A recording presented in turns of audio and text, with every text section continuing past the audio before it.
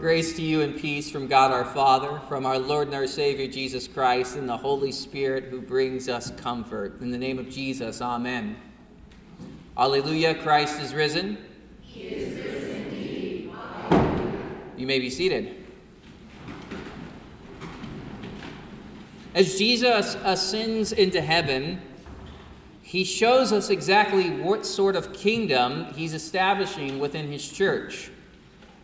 There in heaven, at the right hand of God the Father Almighty, Jesus is seated on his heavenly throne. And from there, he rules and extends his kingdom to the ends of the earth. And even as it's extending throughout the world, we know that the kingdom of Christ is not like the kingdoms of this world. The kingdoms of this world are devoted to earthly dominions over earthly subjects to achieve earthly gains.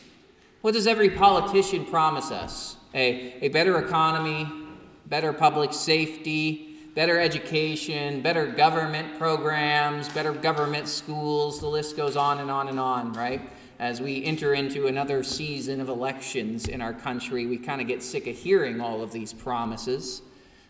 These are the components of every earthly kingdom.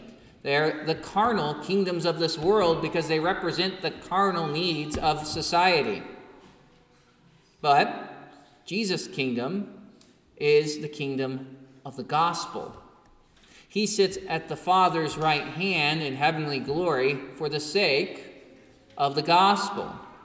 God's kingdom, the kingdom of Christ, is extended when the gospel is preached. It is strength, and its strength is based on nothing other than the gospel message and promise of the forgiveness of sins in Christ. That is the kingdom of Christ. Wherever the gospel is preached, there is the kingdom. Wherever people hear and believe in this word of God, there is the kingdom. And that's why Jesus does not answer the disciples' question when they ask, "Lord, will you at this time restore the kingdom to Israel?" You see, their hearts, they were set on an earthly kingdom, an earthly Israel. And now that Jesus had risen from the dead, it made sense that Jesus would walk into Israel, walk into Jerusalem, stand before all those men who had him put to death, shame them for their spiritual ignorance of his lordship, depose the corrupt leaders in the temple. For the Herodians, he would cause them to bow before him, and he'd drive the Roman garrison out of Jerusalem. He would take up David's throne and as David's Lord, and he would have the apostles, of course, be his noble lords. As he made all of his enemies his footstool, the 12 apostles would be princes in the household of Israel. They would be honorable and faithful, of course. They would rule under Christ. They would execute his judgments, but they would be little lords themselves nonetheless. This is what they are asking, but this is not what Jesus is giving. This is not the sort of kingdom Jesus is establishing. Jesus does not establish an earthly kingdom. He says, "My kingdom is not of this world." And he's not speaking metaphorically here. His kingdom is not of this world. It does not consist of those things that worldly kingdoms consist of. It's rather the kingdom of grace, in which the king rules from heaven to forgive those sinners who are made part of his kingdom through the preaching of the gospel. And that is why Jesus tells his disciples before his ascension, "Go into all the world, proclaim the gospel to the whole creation. Whoever believes and is baptized will be saved, but whoever does not believe will be condemned." What is he telling his disciples to do? Preach the gospel to the entire creation so that those who hear it may have faith in the forgiveness of sins and be saved, that they might be baptized into this saving grace, into this saving work of Jesus, so that they are sealed in the promises of the gospel. That is why in Acts, when they ask Jesus if he will at this time restore the kingdom of Israel, Jesus does not answer that question. Rather, he says, "It's not for you to know times or seasons that the Father has fixed by his authority, but you will receive power from on high when the Holy Spirit has come upon you, and you will be my witnesses in Jerusalem and in all Judea and Samaria to the ends of the earth." Once again, the kingdom of Christ is the kingdom of grace, where the forgiveness of sins is proclaimed. What does he tell his disciples to do? What does he promise his disciples will come? He says, I will send my Holy Spirit so that you can proclaim my kingdom. That is what the Christian church should be continually preoccupied with, the gospel of Christ. And that is why we call men to be preachers of the gospel. That is why we establish congregations. That is why we hold public worship services. That is why we have schools so that our children can be instructed in the gospel. And this should be what is on our lips as we gather with our families. This is what we are called to talk about with our spouses and our children and our parents and our friends. It's the gospel. Jesus Christ, the Son of God, has died for our sins and has been risen for our justification. He has saved us from eternal death and hell. He has opened his kingdom of grace to all believers. Whenever the gospel of Christ is preached purely, there the Holy Spirit is at work. That's where the kingdom of God is. That's why we pray in the Lord's Prayer, thy kingdom come. Our small catechism explains that little petition in the Lord's Prayer, thy kingdom come. He says, the kingdom of God comes when our Heavenly Father sends his Holy Spirit, so that by his grace we believe his holy word and lead godly lives here in time and there in eternity.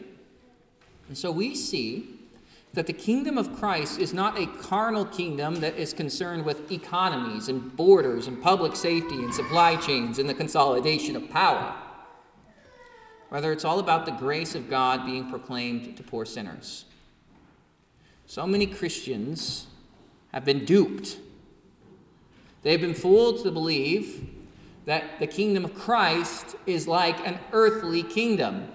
They've been fooled to believe that Jesus will establish an earthly kingdom. They'll say before Judgment Day that Jesus will come to Jerusalem, he'll set up a throne in Jerusalem, and he'll rule in an earthly kingdom for 1,000 years. This blows from a misunderstanding of the book of Revelation and a misunderstanding of the gospel. The gospel of forgiveness of sins is the entire point of the Bible. It's the entire point of Christ coming to earth. He does not come to do what his disciples suppose of him. He's not going to consolidate earthly power and land himself on an earthly throne. Rather, he sends his Holy Spirit to call people to believe in him. The 1,000-year reign of Christ is now. It's not some distant reality. It's not like Jesus is not ruling over all of the creation today. He is. He's ruling in grace for the sake of the gospel. When the gospel is proclaimed, there's the kingdom. When faithful pastors preach the word, there is the kingdom. When baptized believers console and encourage one another with the forgiveness of sins, there is the kingdom of God. When mothers read the Bible to their children, there's the kingdom. In classrooms, living rooms, sanctuaries, nurseries, hospital rooms, battlefields, and marriage beds, when the word of the gospel is expressed and spoken, that is where the kingdom is. Whenever baptized believers are gathered to be instructed, consoled, warned, trained in the word of God, comforted by the gospel, that's the kingdom. The kingdom of Christ has nothing to do with Middle Eastern politics. It has everything to do with the purely taught word of God. But we see that many Christians have forgotten this.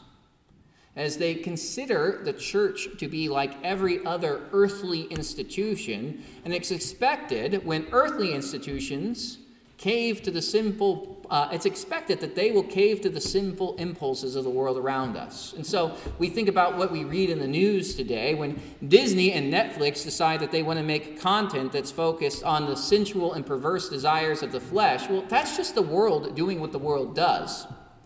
Or when Coca-Cola decides that it wants to donate a portion of its profits to Planned Parenthood, that's evil because the world is evil. And that's a worldly institution. But what's really sad is when the church begins to adopt the evil priorities of the world. The reason these businesses capitulate to the evils of the world is that they need the world's approval to prosper. But the church is not a business. Businesses are worried about image and profit. We do not depend on the powers of this world to grant us what we need. We do not depend on public approval for the church to prosper and to exist. We do not need to seek the approval of the world by touting worldly righteousness. Worldly institutions should stand in fear of what the church proclaims. Worldly institutions instead stand in fear of provoking the displeasure of those who are easily offended. And this is why we see every brand and business constantly trying to appease the ever-shifting whims and the ever-shifting outrages of the world around them. Yet we know that the kingdom of faith is already an offense to the world. It denies the world. The kingdom of God in grace denies the world its pursuit of pleasure by saying that it's all vain and sinful. Look what the world loves. What of the world's love is not pure vanity and the grand scheme of salvation? Think about wealth, or think about the pleasures of the flesh, or think about whatever new hip topics of social justice everyone wants us to get worked up over about. Or think about all those things that are passing away as this world is passing away. All the things that the world pursues are vain. They're going away. They do not last forever. But the kingdom that Jesus establishes is the eternal kingdom. The word that Christ sends through his Holy Spirit is the eternal word that will endure forever. And so as we live in this world, we are not members of this world. We are not of this world. But we belong to the kingdom of Christ. That's why it's so profoundly sad when churches do, out of fear of losing man's approval, behave like human organizations. So many churches have severed themselves from the heavenly reign of Christ in favor of earthly benefits. This can be seen even this last week in the ELCA and other liberal churches, that the presiding bishop of the ELCA recently put out a statement criticizing the Supreme Court for denying women the right to kill their unborn babies. How sad. How terrible for a representative of the church to stand in defense of the murder of the unborn. Yet we in the LCMS, we're not much better. We can't be high and mighty about that. We have colleges and universities, seminaries, and day schools that desire so much of the world's acceptance that they have forgotten that they were founded to serve the kingdom of Christ by raising up faithful servants of the gospel. So often we see that our colleges, our universities, even our schools adopt the language and priorities of the world. They hire unbelievers to be teachers, and they gladly take money from the government, and they adopt government programming in their classrooms. And instead of preaching the gospel that is to be proclaimed to the ends of the earth, that gospel that is to be preached to all nations, they adopt the language of diversity, equity, and inclusion. And when faithful men speak up, what happens to them? Even in the LCMS, they get fired. We must note that this is a symptom of the church being desperate for the world's acceptance. But we do not need it. What is the world? Do we belong to the world? Are we captive to the world? Has the world saved us?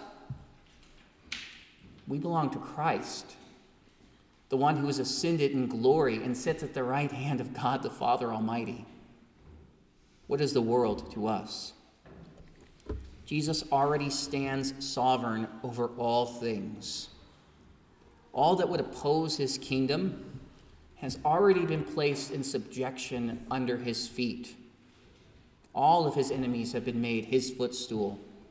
And so our gain is not like the gains that the world holds dear: more customers, more money, more earthly esteem, more popularity. These are things that are passing away. And that also means that we as Christians need to stop apologizing to the world for what we believe. We live in the eternal kingdom of Jesus Christ. We do not need the world's approval or favor to keep going. We do not need the world's riches. We do not need the world. We have Christ. Our King reigns eternally. And so all we need as Christians are the gifts of Christ.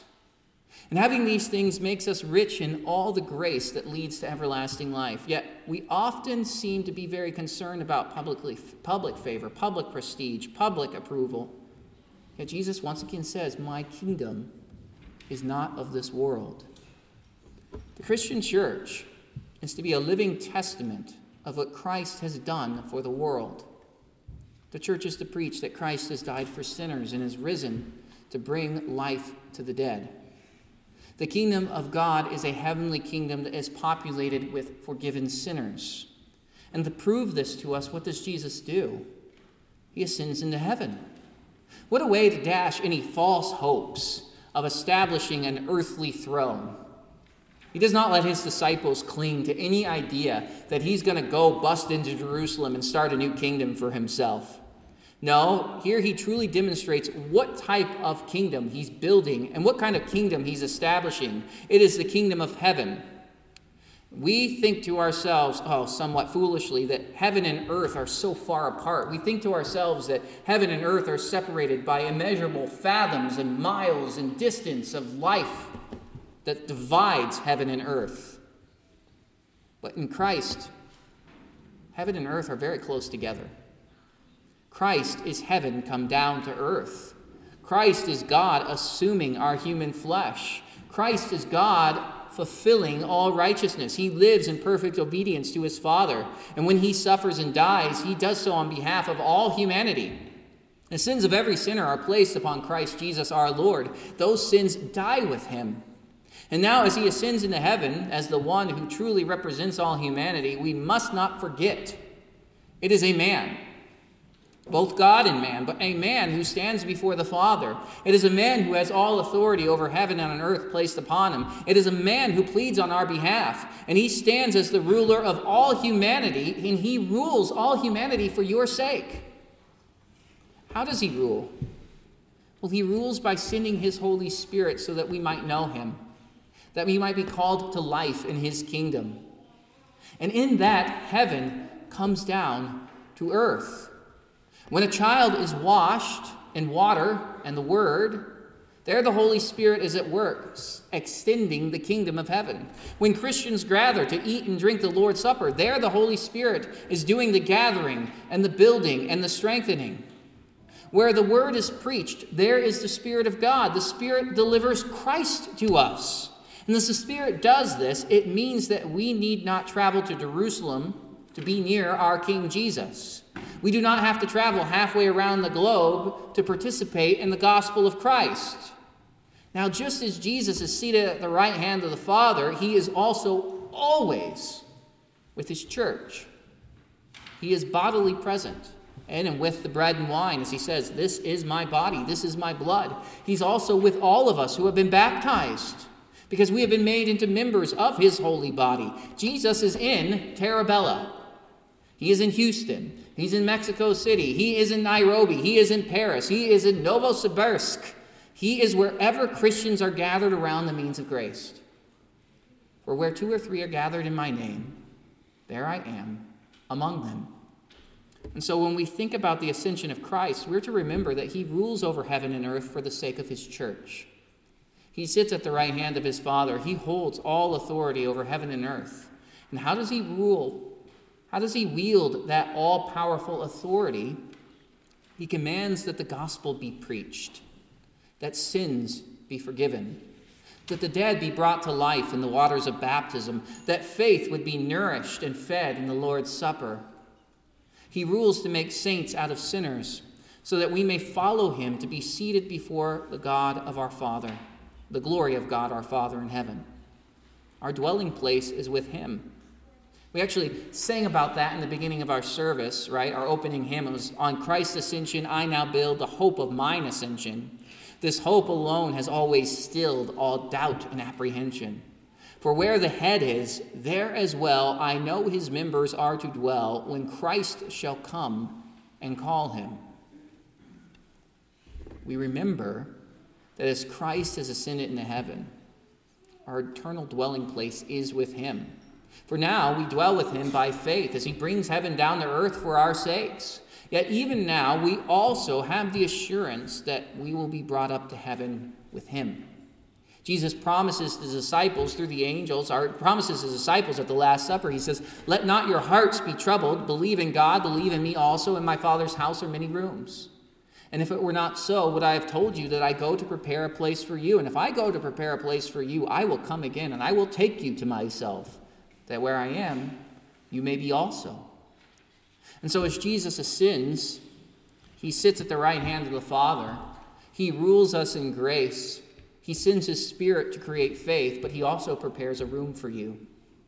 He promises that he will return and gather us to himself, that we may enter into his heavenly dominion. When the disciples saw Jesus ascend into heaven, they stood staring at heaven.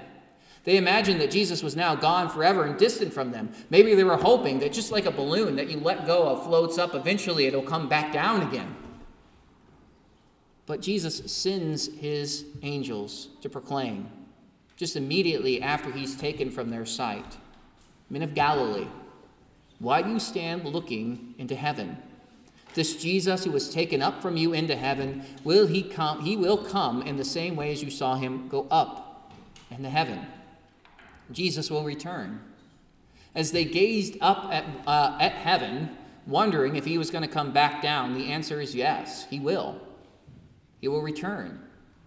And so we don't need to worry about if or when Jesus will come back. We don't need to worry about if or how Jesus will establish his kingdom. He will come back, and he has established his kingdom. And he will rule over the kingdom that he has established through the preaching of his gospel. And so as we receive this gospel by faith, we also live in the hope that Christ will return so that we receive that gospel by sight. We have already been called into the kingdom of heaven. You are already participants in the kingdom of heaven. You already belong to the reign and the dominion and the eternal lordship of our Lord Jesus Christ. We have it, its blessings, its benefits, its promises. They are yours by faith. We are under the constant care of our heavenly King. We are sealed in the promises of the gospel through the waters of baptism. We are saved already, right now, today.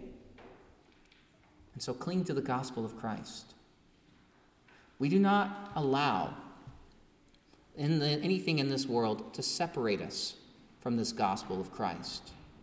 Do not allow yourself to be severed from these promises by the doubts or the cares or the pleasures of this world. But instead, lean into the wonderful promises of forgiveness, life, and salvation. We know that this is what makes us members of his kingdom. We know to where the gospel is proclaimed, there the King is. Whenever, wherever. So we know also then that the King is here. Jesus is here. Even as he ascended into heaven, he brings heaven down to earth for you. Rejoice in the presence of your godly and eternal King. In the name of Jesus, amen. Alleluia, Christ is risen. He is risen indeed. Alleluia. Alleluia and amen. We rise.